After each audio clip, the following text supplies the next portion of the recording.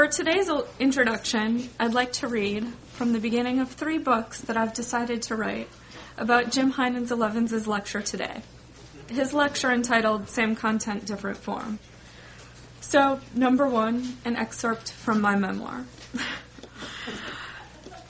In the first contemporary lit class I ever took, the teacher twirled amber-gray curls, frantic hands, a nervous grin that would deflate to fret in an instant, scrawled in uppercase script across the blackboard a quote from an essay by the poet Charles Olson, a quote borrowed from his friend Robert Creeley.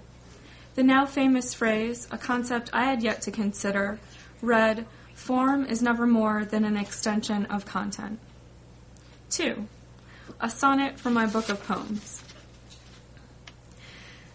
If it's the meaning one seeks to alter or revise, fold and set it away in a letter-shaped case. 2 tickets then order on a fast train to form, and witness change at once as content is unpacked and disclosed. Let's take for a model the body at rest. When one's mind has less narrative sense when asleep, think a jumble, a stumbling muddle of pictures and leaps, but awake in lucid action, reason unites with its frame, the content then fluid, made by structure alert. Today we will think of ways form reveals exactly what you've wanted to say. Let's your content ring true. Number 3. A paragraph from my new biography of Jim Heynen. Jim's collection of short stories, The Boy's House, was an Editor's Choice Book of the Year by Booklist, the Bloomsbury Review, and Newsday. His stories have been featured on National Public Radio's All Things Considered, and he's been awarded a National Endowment for the Arts in both poetry and fiction. So, here to discuss the relationship of content to form, perhaps more clearly, please welcome Jim Heynen.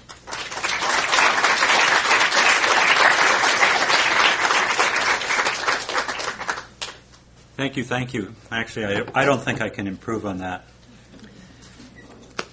I want to start out by telling you one of the joys of teaching here for many years. You have to do something like this for many years often before you start seeing the fruits, not necessarily of your labor, but of the labor of the people who you have the good fortune of working with. I often think of a metaphor for teaching. For me, the most apt metaphor for teaching is the equivalent of the guy in curling who has the broom and is sweeping ahead of the stone, which has its own direction. To me, the best moments of teaching are when you can see where somebody's going and you run ahead trying to make a clear path. And that's a little bit the way I feel about this book that is written by a former student of, 7 years ago, Claudine? 6 years ago. And it's one of the joys. It's when students start publishing their own books. And the Fragments of a Mosaic by Claudine Harris. Let us take a look at it. There it is. She's right over here. Thanks.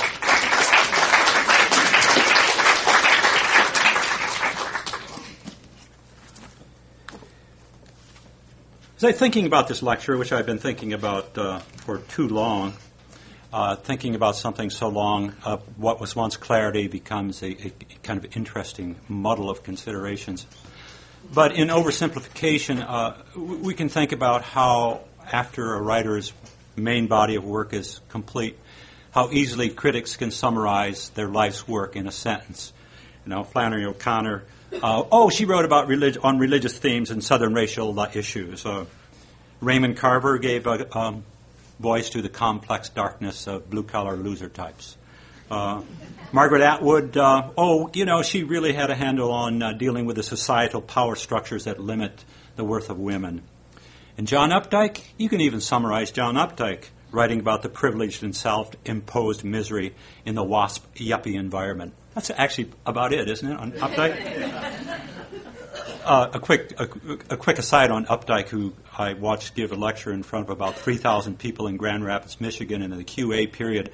Somebody said, Mr. Updike, you've been so productive, 45 books in 40 years or something. You must be writing all the time. He said, no, 3 hours a day. Always 3 hours a day. I don't want to do disservice to those people by being so glib about them. But I think that we could at least consider the possibility that we are invited by destiny or chance or background, by happenstance, to return to the same content over and over again. And we can choose different forms to deal with that. We do seem to be stuck with certain obsessive concerns and keep working them over. Are we doomed to be nothing more than variations on the single theme of ourselves and our individual concerns and obsessions? Maybe, and I want to invite you to not desert your obsessions and make a brief case for re-exploring the same material in different forms. Don't cure yourself of your obsessions. The examples I want to read from my own work are rather humble compared to the powerful example of Alice Sebold. For years, it seems, she searched for a form to relieve herself from the content of her life. In the 1970s, when she was a freshman at Syracuse, she was beaten and raped. She returned home to recover for several months before returning to Syracuse. Incidentally, an aside, walking down the street near Syracuse one day, she spotted her rapist and he was arrested. So there was at least that slight resolution. But of course, any wise person knows that is never the punishment of the perpetrator is never the resolution. At Syracuse, she took a class with Tobias Wolff, and I make quick reference to this Tobias Wolff because he mentioned once, and he wasn't doing it in any way to disparage the work of Alice Sebold. He made the comment as a way of encouraging aspiring writers by saying when Alice Sebold was a student in his class, she didn't distinguish herself among her peers. And I love that story. And, there are some people who think that the duty of the instructor is to stop some people in their tracks before they waste their whole lives doing something they're not destined to do.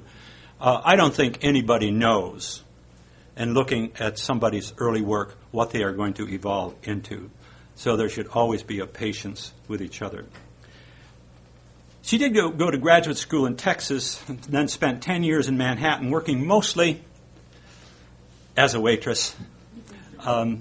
So often I'm in a restaurant and I notice that somebody has a way with language that makes me ask the question, what do you really do? And of course, what do you find? You find actors and writers. So she had to deal with this traumatic experience of violence.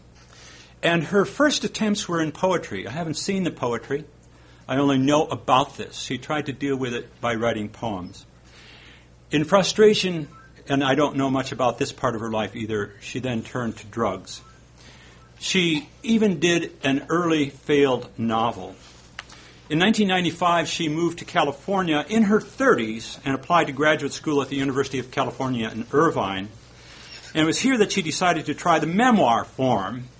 And actually what came out of a class exercise, hooray for class exercises, don't underestimate the class exercise. The memoir, Lucky, was a spin-off, an evolvement from an in-class writing exercise. So Lucky was the memoir dealing with the violent event of her life. And it's called Lucky because one of the Syracuse cops said that she was lucky. She wasn't dead.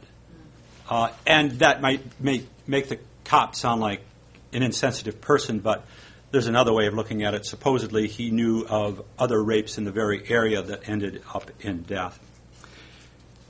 Lucky was published in 1999. Now, what? We're talking 17 or 18 years after the violent assault at Syracuse. Well, as many of you know, she returned to the same material again. This time in the novel form, and she was ready to write it. The Lovely Bones. A daring premise novel in which a 14-year-old girl who has been raped and murdered tells her story from heaven, published in 2002, only a few years after the memoir Lucky. It was a book. How many have read it? Yeah, God, the whole room. It was a book, of course, that sold millions and won the American Booksellers Association Book of the Year Award for Adult Fiction in 2003. I give this extreme example, and I think it's useful. But traumatic experiences like hers demand... That sounded like somebody just did something on their Mac. My Mac sometimes makes sounds like that. It's a what? You've got mail. You've got... Well, traumatic experiences like hers demand reworking and perhaps multiple approaches. We've seen the same consequences in writers who were Holocaust survivors and veterans of wars. And I suspect we will no doubt see a similar phenomenon from writers who have survived several tours of duty in Iraq. But the rewards of reworking the same material in different forms are not dependent upon horrendously painful experience. The rewards can come from reworking quite ordinary and painless obsessions, even favorite images. I often think if you haven't outgrown your fourth grade obsession with rainbows, maybe you should return to it. Return to rainbows and come at them with different angles. And certainly if you've never outgrown your adolescent obsession with horses, give the horse a sonnet, a villanelle, a last will and testament, a memoir, a haiku. Many years ago, I did a kind of an aside from my usual writing by doing a nonfiction book on American centenarians called 100 over 100, a transforming experience of my life, not with the publication of the book, but in the experience of interviewing so many people over 100 years old. I realized at one point that I probably knew more people over 100 than any other person in the history of humankind. And some things became clear from interviewing so many centenarians. By the time you're 100 years old, your life has become a rather simple skeleton of important things. And I found that for many of the centenarians, there were a few images, a few incidents that were just dominant memories. They, I can call them their obsessions. And I recall so well interviewing a woman from Iowa who had a 104-year-old memory. She was 108. And she was remembering at age 4 that being on a barge crossing the Missouri River. And she said she remembered how nervous she got as they put blocks behind the wagon wheels on the barge because the barge was swaying. And she said what frightened me was the lapping of the waves over the side of the barge. And then we got onto another topic. And after 15 minutes of interview, she said, and those waves that on that barge, I still remember the waves on the barge, and somebody in the room, a grandchild, said, "Oh, Grandma, you talked about that already." And I had already learned that when a centenarian returned to certain images, it was one of their images. And don't push her away from it. I said, "No, tell me more." And then she would tell me more, and it was like I got a revision of the same material. And it was beautiful because the revision always took me to some place I didn't expect to go and sometimes surprised the relatives who would be in the room. And I said, "Those waves coming over the side of the barge, what did that look like?" She said, "It reminded me of the pig that we had butchered the night before." It reminded you of the pig you had butchered the night before. What was it? You mean the white fat? She said, No, the brown meat. Why do you think they call it Old Muddy? It's just wonderful material. And it became an indication to me as I went on in interviewing centenarians that if ever they repeat anything, it was a signal that we had touched pay dirt of important material, even if it's an image. I keep repeating that, even if it's an image, just an image to return to. There was one old man in, old is slightly redundant there, one old man who grew up in Long Island who talked about building a tractor when he was on the island. He also talked about walking around Long Island, and with all of the potatoes on Long Island, he would stop and he'd steal a potato. And I said, "Well, where would you go to cook?" He said, "Cook it?" He'd rub it off, and he ate raw potatoes from Long Island. And I found out later that the soil there was rich in selenium, which in the current health nut looking at supplements, selenium is one of the few supplements that probably can be proven to extend life. That's a freebie. He started talking about the tractor a second time, and again, the relatives interrupted him. "Grandpa, you've talked about that already." I said, "Tell me more about it. Where did you get the material?" And then he went on and on in another brilliant revision.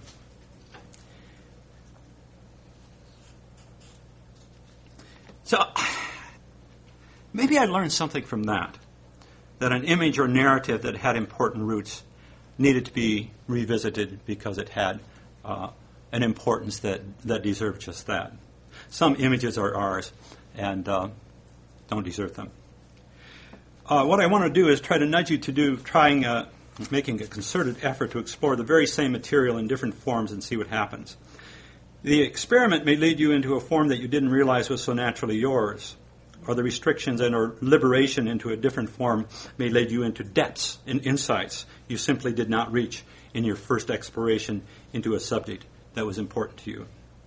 I want to read a poem called The Yellow Girl. And the yellow girl started out as an observed image of a girl's dress hanging on a low branch of a tree after floodwaters had subsided. Just a haunting image. The image actually wasn't from childhood. It was from my graduate school days here at the University of Iowa, and I lived out of town in a little apartment above a garage over the Iowa River, about 200 yards. And I would go take my walks along the Iowa River. And it was after a flood, I saw this image of this yellow dress hanging in the tree, and it haunted me. I wasn't writing poems at the time. As a graduate student, I was an English Renaissance specialist. I was working on my PhD with a specialty in Milton. And I left Iowa City and I went off to teach at the University of Michigan for a few years. And this was still during the Vietnam War. And as a young boy professor, many of my students were coming back from Vietnam all shot to hell. And so it became an incredibly difficult identity crisis time for me, as it was for many young professors who had gotten students' deferments and then had students of our own come back from Vietnam with limbs missing. And as I was sitting in a small lake cabin in the Upper Peninsula after my first year of teaching, starting my dissertation on Milton's Paradise Regained, I realized that being a Renaissance scholar was not a life for me. The Vietnam War affected many of us the way 9/11 affected many people a few years ago. The horrors of it all drove us inward. The horrors drove me to poetry, as 9/11 did for so many people. And the image of the yellow dress kept coming to mind. This horrible word that's around in workshops nowadays, it resonated for me. The Yellow Girl was one of my very first poems. And it goes like this. A young boy plays in the fields around the pond. Often he imagined when days are long with dust and sun that he sees ducks and bullheads swimming there. But he knows the pond is dry. He has been there, pinched the crawdads into dust. He has gone there thirsty, hoping that a spring has broken loose and water waves like oat fields in the breeze. He waits for the great spring flood. When it comes, for the first time he sees, more than in dreams, water suspending cornstalks from the trees like rotting fruit, and every field flowing with the flood. When the plains emerge, he finds the pond brimming with fresh, dark water, and near the shore, a delicate and torn yellow dress the flood has brought from somewhere. He watches it move on waves, wanting to reach and take it, but he sees it live for water, moving with the form of a lovely girl swimming. He has never learned to swim, but he leaves his clothes floating with hers on the water, where their sleeves reach to touch like friendly fish or ducks. He returns to his fields through the briars, steps naked into the pasture where he cannot find the yellow girl, nor imagine the fields where she lives. I think the romantic language and sentiments were aligned with the soul sadness I had at the time. But I also think of what my mentor, William Stafford, once said about the way language, once it starts going, has a way of inventing what follows. I once sat in on an interview between Richard Hugo, the poet who spent most of his career in Missoula, Montana, was interviewing Stafford for a Stafford issue of the Northwest Review out of Eugene. And Hugo came upon the line in the Stafford poem. The line was, "and slung in their cynical constellations." And Hugo said, "There's this darkness in you, Bill," and it comes out in lines like that. there's really a darkness to your philosophy. And Stafford said, oh, maybe. But I think now, thinking you're looking at that word cynical, I thought that cynical just came so nicely between slung and constellations. I just liked the sound of slung in their cynical constellations. I do remember following the language and sentiments in the poem Yellow Girl as if it invented itself down the page. The process was a dance between my inner life and the life of the language on the page as it evolved and suggested where to go in its rhythms and in its imagery, and maybe even in its sentiments. So it was about a decade later I started writing what some people call my boy stories, and for some reason the image of the yellow dress revisited me. Without looking back at the poem, I wrote this little story that appears in the one-room schoolhouse.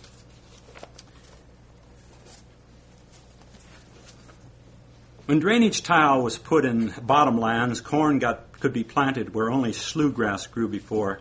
But the tile drained the pond too. The boys couldn't remember when ducks and bullheads swam there, but the pond was still surrounded by willow trees and made a good place to get away from everything. They'd go down to the pond and look for old bottles and badger holes, or they'd make dust castles out of the pond bed. Then one year there was a big flood, and the pond came back in spite of the drainage tile.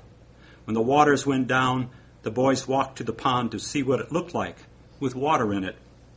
They brought fishing poles, figuring that wherever there was water, there would also be fish. Corn stalks and trash from all over the county hung in the willow trees, and the pond was brimming with muddy water. They fished for an hour and now and then saw ripples in the water that told them something alive was in there, but they couldn't tell what. Then one of the boys hooked something. It didn't fight much, but it was big enough to bend his pole like a horseshoe. The boy managed to pull it slowly towards the shore. They were expecting a big mud turtle, and they had their sticks ready. Then part of the cat showed itself on the surface, a large rolling motion like a big fish turning over on its back as it swam. "I saw its yellow belly," shouted one of the boys. "It's a giant catfish." But it wasn't a catfish. It wasn't anything alive at all. It was a dirty dress the flood had brought from somewhere. The boys took it off the hook and laid it out on the shore.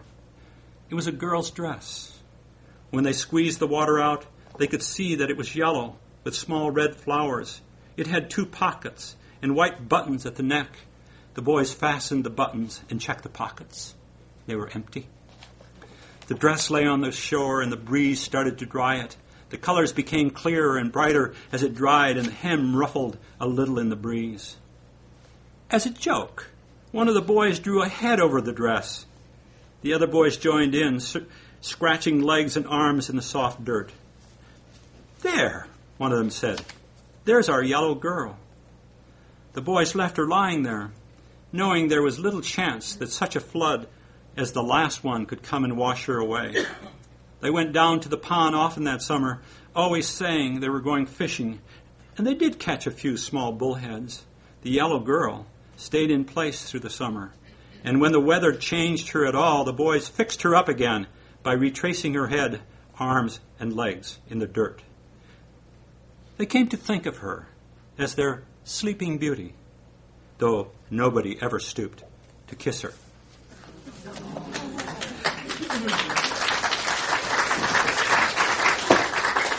Yeah, see, I don't know what applause means. It means the story's a lot better than the poem. I ask myself, I know this. I know that I didn't plan for very different results. I think both versions are romantic in sentiment, but the language and tone clearly are very different. It may have been Horace Walpole who once said that for a thinking person, life is a comedy, and for a feeling person, life is a tragedy. Was it that I was a feeling person when I wrote the poem and a thinking person when I wrote the story? I don't know. But I do believe the form invited a new way of dealing with the same image.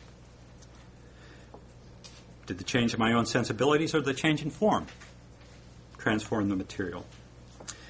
A similar transformation occurred with the poem called The Great Strength, which was originally inspired by my fascination with what really constituted male strength. I had my aging father as a model, and as he grew older, his strength seemed to move from his muscles to his mind and his heart. It became an inner strength. But then he'd surprise everyone when that inner strength revealed itself in incredible feats of outward physical strength. He saved a man's life with that strength. That's a different story. The implicit muscle of the great strength is what I became fascinated with. And I had written a poem called The Great Strength that goes a little something like this. Those who bulged from their shirts like straw from tightly tied bales, who won fistfights at the fair, caught the greased pig, wrestled the steer, were strong men of the plains. But the great strength was private, known only to old farmers who could see the power hidden in the face of a peddler or farmhand, in the strangely shaped body, pinched shoulders, and spreading hips bent over like hybrid grain in the wind. When the fields had been cleared, when the last hay was stacked, the last fence fixed, when the cellar was sealed for winter, always there was an accident, and he would be there, with jackknife or pliers or bare hands, his strength coming out from all its secret parts. For a moment we knew, a wagon set upright, a hand pulled free from moving gears. It was all in the wrists, or the legs, or the eyes. Afterwards, there was no excitement at all, and only a few saw him fade back to his body. This became a story, also called The Great Strength. The time gap here was more like 20 years. There were many strong men in that neighborhood, ones who showed up at county fairs and wrestled a steer, or went into the ring with a circus wrestler and threw him out in 10 seconds. There were men who came to the sales barn every Saturday and took bets on what they could lift, usually a young steer in one of the pens. Men who took on any two men in tug of war. Everyone knew who the strong men were and who to bet on. But then, there was the man nobody noticed, who never tried showing off in front of people. He was the one with the great strength. How could you tell who had the great strength? Well, you couldn't. Not until there was an accident. Then he'd be there like the one good spring that never goes dry in a dry year. Just when you needed him, he'd be there and not even smiling. Just doing what had to be done, pulling a hand free from moving gears, lifting a wagon off somebody's leg, pulling a hog from a well, whatever had to be done. The boys saw the great strength once, late August when everything was quiet, all the oats harvested, all the straw stacked, farmers in town visiting. An old church was being torn down and people were standing around watching. The caterpillar was pushing big pieces out of its side. All of a sudden, the wind caught a piece of loose roof and lifted it off the church. It went wobbling through the air like a sick bird, then landed on one end and tipped over on a bunch of people. When all you could hear was everyone screaming, the roof started rising slowly, as if the wind had caught it again. It wasn't the wind. It was the great strength in old overalls, lifting that big section of roof. All of those trapped people were crawling out, scratched and bleeding. Afterwards, everybody was looking out for the people who got hurt under the roof. And after a while, no one knew for sure where the great strength had gone. He was like the wind in this way, too.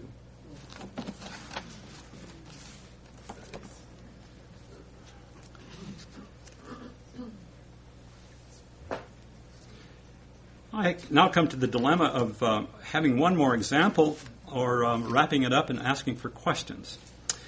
What do you think? Got one more example. This is an obsession with an image, and the image is of the tornadoes. And I think most kids who grew up on farms at some point, or grew up in farms in Iowa, at one point or another had to deal with a tornado. And I wrote a tornado poem. Again, this is among my very early poems. That night, against a copper sky, there rose a body large and dark, extending land to cloud. On the dusty stack of last year's hay, I sat and watched it lumber nearer, wavering, frayed, and almost letting loose to stringy clouds. Then tightening towards human form, steadily it looked at me, and I knew it was a woman. For all I knew of women was there, the mystery I dreamed beneath the flowing skirts of ants, the fleshy angles of teenage girls, and now a broad hip swaying, a lithesome fluid rhythm that was always foreign, always close to my imagining, a song translated to the sky and one with it. From all directions came her silence, breathing in my breath, a feeling heavy from inside that could have been a wish to leap into her grand revolving. My hesitation broke her silence into laughter, shattering the oats. I felt the urge the fence posts followed, leaping from their dull lives in earth to dance the sky, or at least to let my clothing go the way the corn, in all its ordered rows, let go its leaves and see to be one with swirling cloud. Half mad with yearning, half crazed by fear, I burrowed down to root myself in hay, and then, from near the hog house, a sow ascended. A wingless flight into the guttural roar of mud and dust, and its thick form turning slowly, its snout agape, its short legs peddling air, a crazy celebration, her joining, as if by choice, the sky, hilarious with debris. First rain, then the stinging sky, struck my face. All her darkness was upon me, all her rage. The pig was gone. I heard my own unwilling scream of terror and turned face down, clawing like a rodent trapped in hail. With no choice but to live it out, I scratched and writhed, prying the stubborn sea of hay, my only hope a burial. Submerging so deep that sight and sound were gone, I lived the single smell of molding, musty hay. Whoever it was survived, climbed through my chest, and I stood upright into torrents of friendly rain on the fire of torn skin. The bristling sow weaved through my mind. Somewhere I imagined her still skirmishing with filthy air, still turning over and over in a sky of wreckage. I heard the rescue sirens, frail strands of sound. I saw the sad, disheveled farmyard. I saw the waxen faces of my frightened parents peering from the cellar, and I laughed, already denying those reports of finding 30 miles east, stomachs sliced by the freewheeling plowshares of the sky, the haughty, grunting, earthy sow. Well, I think another 20 years transpired. And then in the section of a young adult novel I wrote called Being Youngest, which is a story of two 10-year-olds, a boy and a girl, who become competitive best friends. The girl is from North Dakota, and they're always one-upping each other about who knows more about what, her being from North Dakota and he being from Iowa. There's also a little religious strain in here because both of them are from a very exclusive, haughty Dutch Calvinist tradition that has very little tolerance for anybody who's not like themselves. And so they're standing outside and they're seeing a storm approaching. Look, lightning, said Henry. God's telling you to quit lying. I ain't lying, she said. Maybe in a minute you'll be all wet. That would prove something. We got a lot bigger storms in Iowa, I'll bet, than you ever got in North Dakota. We had worse drought in North Dakota, I'll bet, she said. This one time in North Dakota, it got so dry that the preacher had to baptize this one little baby with spit. Cut it out, said Henry. They stopped near the spot where Buster, that was their dog that got killed, was buried and went into the grove to where they had left the food. Oh, that's a kind of Hansel and Gretel story. They sort of wander off and have these secret pacts. As they stepped back out into the ditch, a louder rumble of thunder boomed across the cornfields. That's a big one, said Henry. We could be getting a big storm. Spatters of lightning cut across the clouds. 1, 2, 3, said Gretchen before a drumbeat of thunder sounded over them. What you counting, he said. Miles, she said. Don't you know about thunder? After the lightning you count, and as far as you get is how many miles away the lightning is. Sounds to me you don't know nothing about weather. The next streak of lightning sounded like a curtain blind ripping over their heads, and the crack of thunder was on its heels. That was close, she said. Look, said Henry. What's that if you know so much? They both knew what it was. That's a twister, she said. Tornado, he said. Twister, she said. In North Dakota, we don't call them tornadoes until they touch down. They can hang in the sky like that like a bunch of string beans. Don't mean nothing if they don't touch down. They watched the dark funnel swinging from the bottom of a low cloud on the horizon, swing slowly like a thick kite tail. "It ain't touching down," she said. "I seen them swing like that. I seen worse tornadoes than you ever seen, I bet," he said. "Bet you ain't," she said. "We lived in Tornado Alley. More tornadoes than Carter's got liver pills out there." "What's Tornado Alley?" said Henry. "See, you don't know nothing about tornadoes," she said. "Tornado Alley is like this big, wide alley that only tornadoes can see. When a tornado looks down from the sky and sees Tornado Alley, it just turns right down it like a big old truck and comes roaring down on your head." "But you ain't never even been in a tornado," said Henry. "No, I ain't been in one, but I seen them. And I seen what they done afterwards lots of times. Bet you ain't never been in a tornado neither." "Been in a storm cellar," said Henry. "And I seen what they done to other people's places. This one time a tornado come about 10 miles away on top of this one farm, and it just stayed there like it was mad at these people. It just jumped up and down on this one place without going anywhere. And it just smashed this whole farm to its itsy-bitsy pieces. Couldn't find a board on that place that was bigger than a toothpick." "Did it kill anybody?" "Weren't nobody home," said Henry. "If they'd been home, they'd been nothing but a grease spot." "There's this one tornado in North Dakota," she said, "went rolling down Tornado Alley about 3 miles away from our place, and it rolled up all the wire from the fields that were in its way. Just rolled up this wire for miles. And when it stopped, you couldn't hardly see the top of this big wad of wire." "I'll bet," said Henry. "It's true," said Gretchen. "In this one place, the tornado took stalks of straw and stuck them right into a tree, buried them right in the bark of the tree. Tree looked like a porcupine after that tornado got done with it." "This one tornado about 2 miles away from our house," Henry said, "it lifted these people's house right up off the ground and strung the telephone wire underneath it and then set the house right back down on top of it in one piece. All the furniture and everything was all right, just that these folks couldn't use their telephone for a while." "That's nothing," said Gretchen.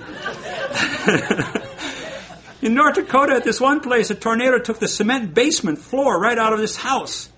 That was the big one. It sucked up about 5 miles of farms and carried all kinds of stuff through the sky. And about 100 miles down, it started puking everything back down. Wagons and dogs and television sets and what have you just come pouring out of the sky." "I heard about that one," said Henry. "I thought that was in Kansas." "Nope, North Dakota," said Gretchen. "But the worst one is the one that clobbered this big Catholic neighborhood. We went riding by there after church the next day, and there was bed springs all over the fields. You couldn't hardly go nowhere because you'd run into another bed string. They got so many kids, you know." You're always talking bad about Catholics," said Henry. "It ain't right to go talking bad about other people."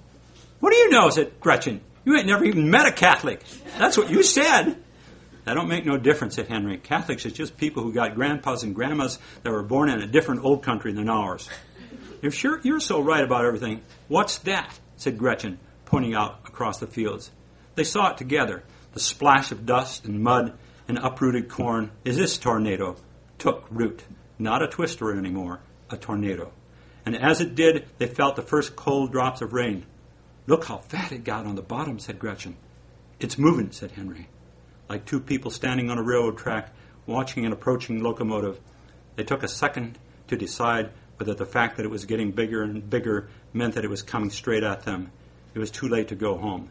The only chance they had was to run for cover wherever they could find it.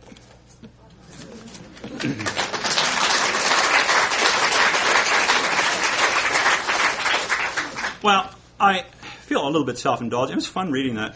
I feel a little bit self-indulgent, but I hope these examples are useful to you and that they'll give you the freedom to revisit your own material in different forms. I can only say that I found the rediscovery of returning to a topic in a different form was an even greater pleasure the second time than it was the first. Thank you. I'm open for questions.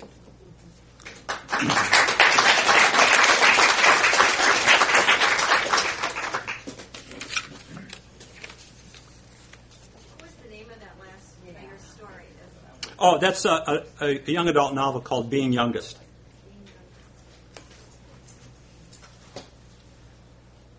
Yes? Do you ever mix the forms inside the same piece? Like in the middle of the poem, switch to memoir voice, or do dialogue in it? I mean, mix and match them?